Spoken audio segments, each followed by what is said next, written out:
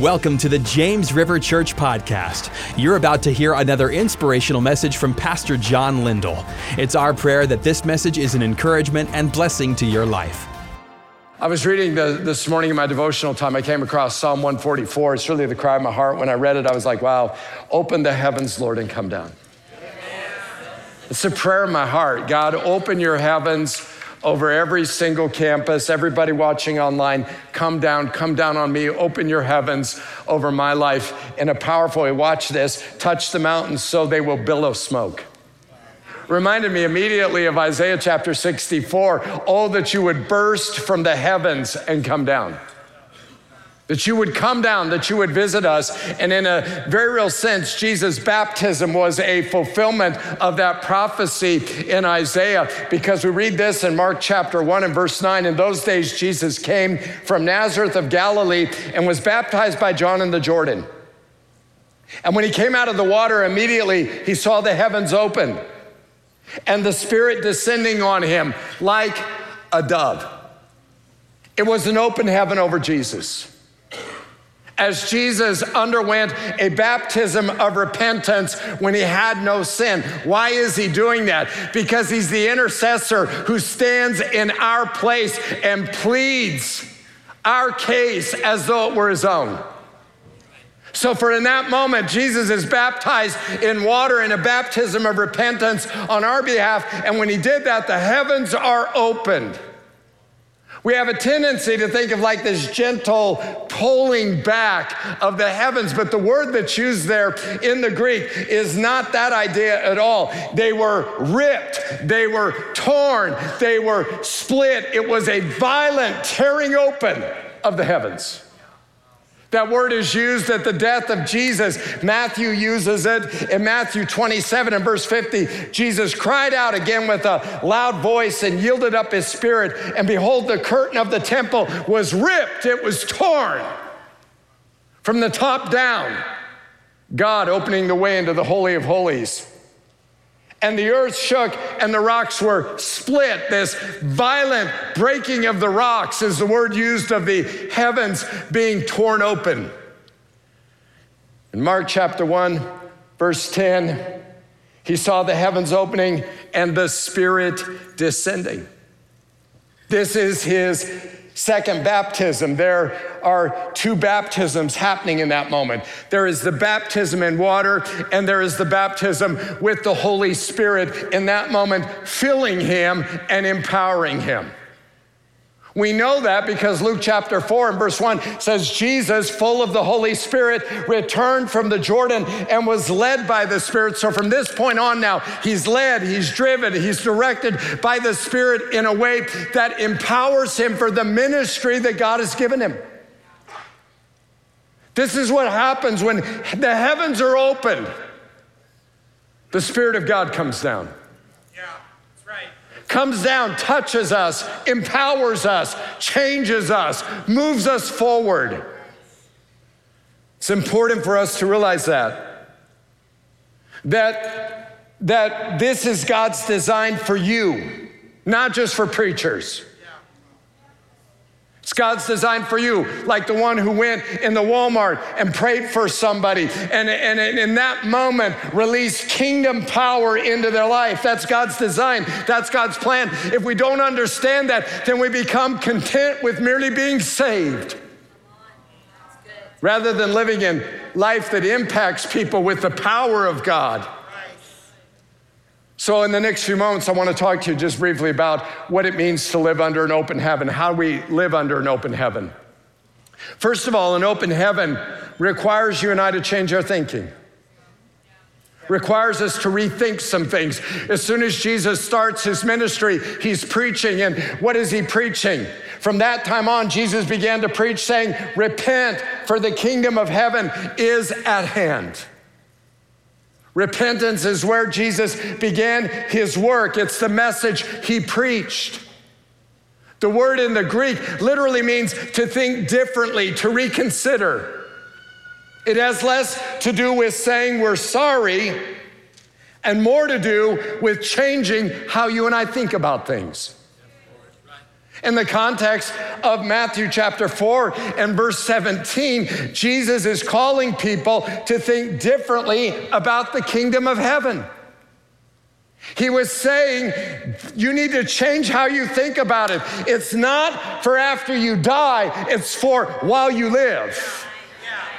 It's not later, it's now. God has visited you. God has come among you. There is a now aspect to the kingdom. And how did the kingdom manifest itself? Well, we read this in Matthew 4:23. He went throughout all Galilee, teaching in their synagogues and proclaiming the gospel of the kingdom and healing every disease and every affliction among the people. Remember in Acts chapter 1, Luke says, I'm writing you about all that Jesus said and all that he did. He preached the kingdom and he healed the sick. He wants us to have that same kind of approach to ministry. Paul says when he comes to the Corinthians, he says, I didn't come to you with wise and persuasive words, but with a demonstration of power. He said the kingdom of God, 1 Corinthians chapter 4, is not a matter of talk, it's a matter of power. For some, you have to think differently about the kingdom. You thought it was just a matter of getting saved and then sitting back till you went to heaven. Not so. To give your heart to Jesus, to begin to walk with him, is to be introduced to a whole new way of life, a supernatural kind of living where he empowers you to do what you could never do on your own. Listen, you haven't had a good day when you've only done what your talent can do. You've had a good day when you've done the impossible through the power of God in the lives of people. Then it's been an amazing day. An open heaven requires a change in our thinking. Second, an open heaven happens when the Spirit of God descends on us. Look at it in Mark chapter 1 and verse 10. And when he came up out of the water, immediately he saw the heavens opening and the Spirit descending. Following that moment, Jesus, of course, is tempted for 40 days in the wilderness. And then from then on, he's preaching, he's healing, he's casting out demons, he's performing miracles, he's raising the dead. In Acts chapter 10, we have an idea, again, a reminder, I think, beautifully placed in the book of Acts, lest we forget that what the apostles are doing and the power by which they are doing it is the very power which Jesus accessed. Look at it. And you know, this is Peter preaching at Cornelius' house. And you know that God anointed Jesus of Nazareth with the Holy Spirit and power. I want you to notice the two go together. Jesus said, you'll receive power when the Holy Spirit comes on you. God anointed Jesus with the Holy Spirit and power. Then he went around doing good and healing all who were oppressed by the devil, for God was with him. He was anointed, then he went around doing good. You say, well, if Jesus is God, why did he need to be anointed or filled with the Holy Spirit? And the answer is simple, because when he came to earth, he didn't become less than God, but he willingly set aside the prerogatives, the privileges of deity. In fact, Philippians puts it this way: though he was God, he did not think of equality with God as something to cling to. In other words, he was God, he was equal to God, but he didn't say, I can't do without the expression of that in my life on earth. I'm going to need that. 100% God, 100% deity, wrapped in 100% humanity, a mystery. But so convincing was the cloak of humanity that they really thought he was a man. He got tired, he got hungry, he wept. He knew what it was. Hebrews says, tempted in every way as we are, yet without sin. Perfectly serving God. Instead, he gave up his divine privileges. He took the humble position of a slave and was born as a human being. Back to Acts 10:38. God anointed him with the Holy Spirit and power. and then he went out. Here's what's interesting to me. When I read that, I think of what he said in Acts 1:5. He said to the disciples, but wait, don't go anywhere, wait. Don't start your ministry on your own, wait. You need power. And then he says in Acts 1:8, those great words, you'll receive power. And we've seen in the book of Acts 10 times that word's there. 2 times it has to do with speaking boldly. 10 times it's miracles, it's miraculous power, it's supernatural power, it's mighty power, it's God's power put on us, through us, by the power of the Holy Spirit. Listen, we're not saved to be spectators. We're created to be born again and filled with the Spirit, that we might demonstrate God's kingdom power, so that through us, God's power might touch and deliver people around us, that they might see him in us, right? Third, an open heaven requires a sensitivity to the Spirit. So on the one hand, there's the coming of the Spirit upon our lives, which is power. But on the other hand, there's the responsibility that we have to, in the words of Paul in Galatians, keep in step with the Spirit, to steward the Spirit of God on our life. If you've been filled with the Holy Spirit, you have to steward that. You have to be careful how you, listen, the Holy Spirit, you don't want to offend him. You want to value his presence.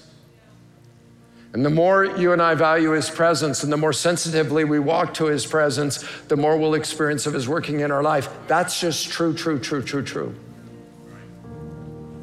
John chapter 1, verse 32. This is John the baptizer, bore witness. I saw the Spirit descend from heaven like a dove, and it remained on him. I myself did not know him, but he who sent me to baptize with water said, he on whom you see the Spirit descend and remain, this is he who baptizes with the Holy Spirit. John likens the descent of the Spirit of God. It doesn't say the Spirit of God was a dove. It says he came down like a dove and remained on him. I mean, a dove is typically skittish. A dove can be easily startled. But Jesus moved and maneuvered in a way that didn't interrupt the presence of the Lord on his life. I mean, if you had a dove sitting on your shoulder, how would you move?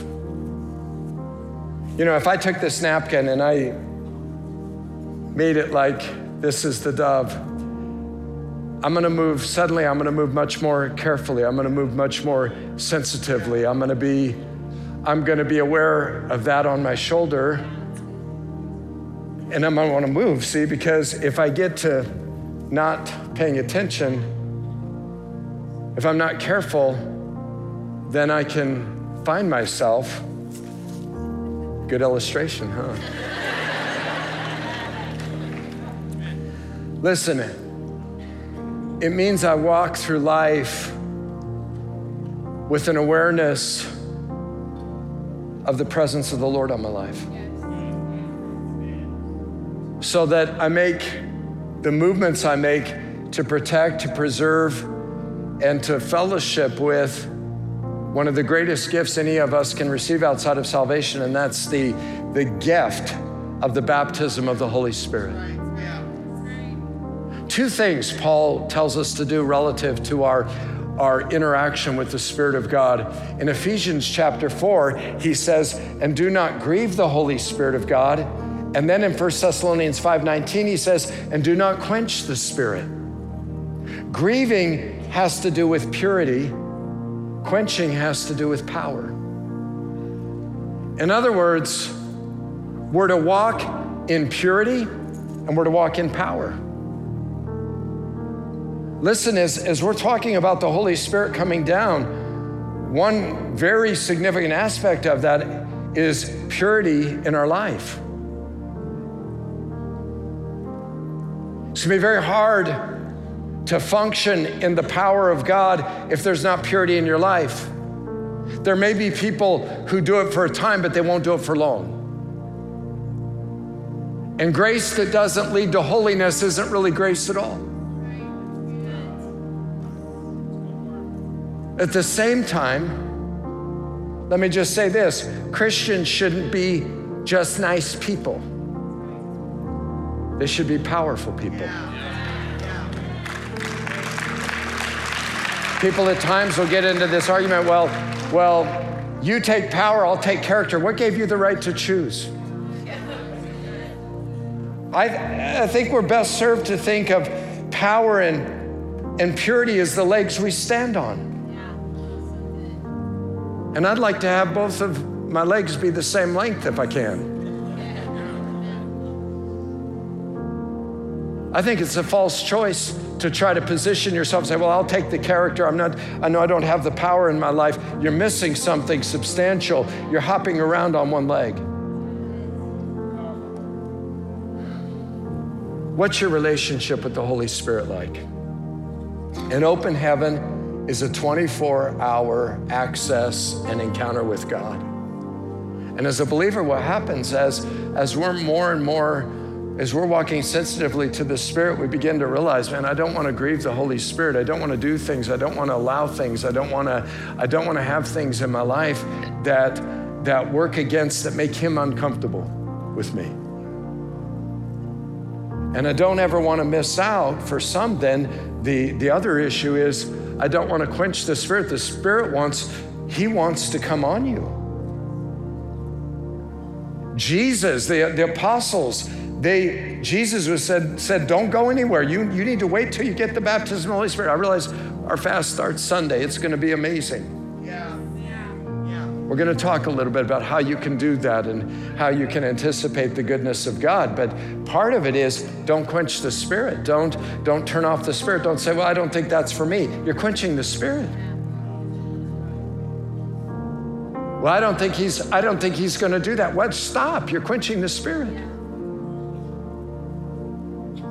I think we have to be careful that we operate in purity and we open ourselves to his power in our life, that we might operate in it.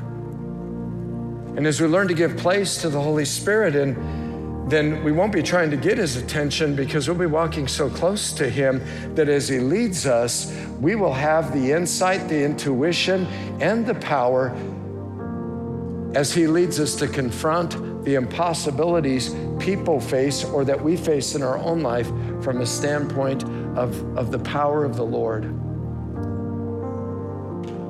What I'd like to do right now is I realize there are some people and you know, you're gonna need to give some thought to this purity issue. We're talking about the praying the presence of the Lord down on the whole church. I believe prophetically God has called us to pray for everybody to be filled with the Holy Spirit. I realize that's as ridiculous a prayer as you can possibly make, but I just love it because he's a God who answers ridiculous, bold, audacious prayers that are in accordance with his will. God's will is for you to be filled with the Holy Spirit. But as the Spirit draws close, then purity's got to be taken into account. To that end, I would suggest that what needs to happen is you need to evaluate your heart. You need to say, search me, O God. Try me, test me, see if there's anything in me that offends you, anything that's keeping me from getting close to you, anything that would cause the dove to fly. And that means you let go of some things because you say, nothing's more important than being filled with the Holy Spirit. You say, well, I know so-and-so. Listen, when you start looking at other people, then your eyes aren't on Jesus and your eyes aren't on the Word. Your eyes are on a comparison or a competition, and you lose. So the answer isn't what somebody else did. The answer is what did the Bible say? And the answer is what is God promising you and what is God speaking to you? And don't measure yourself by others. Measure yourself by the Word of God.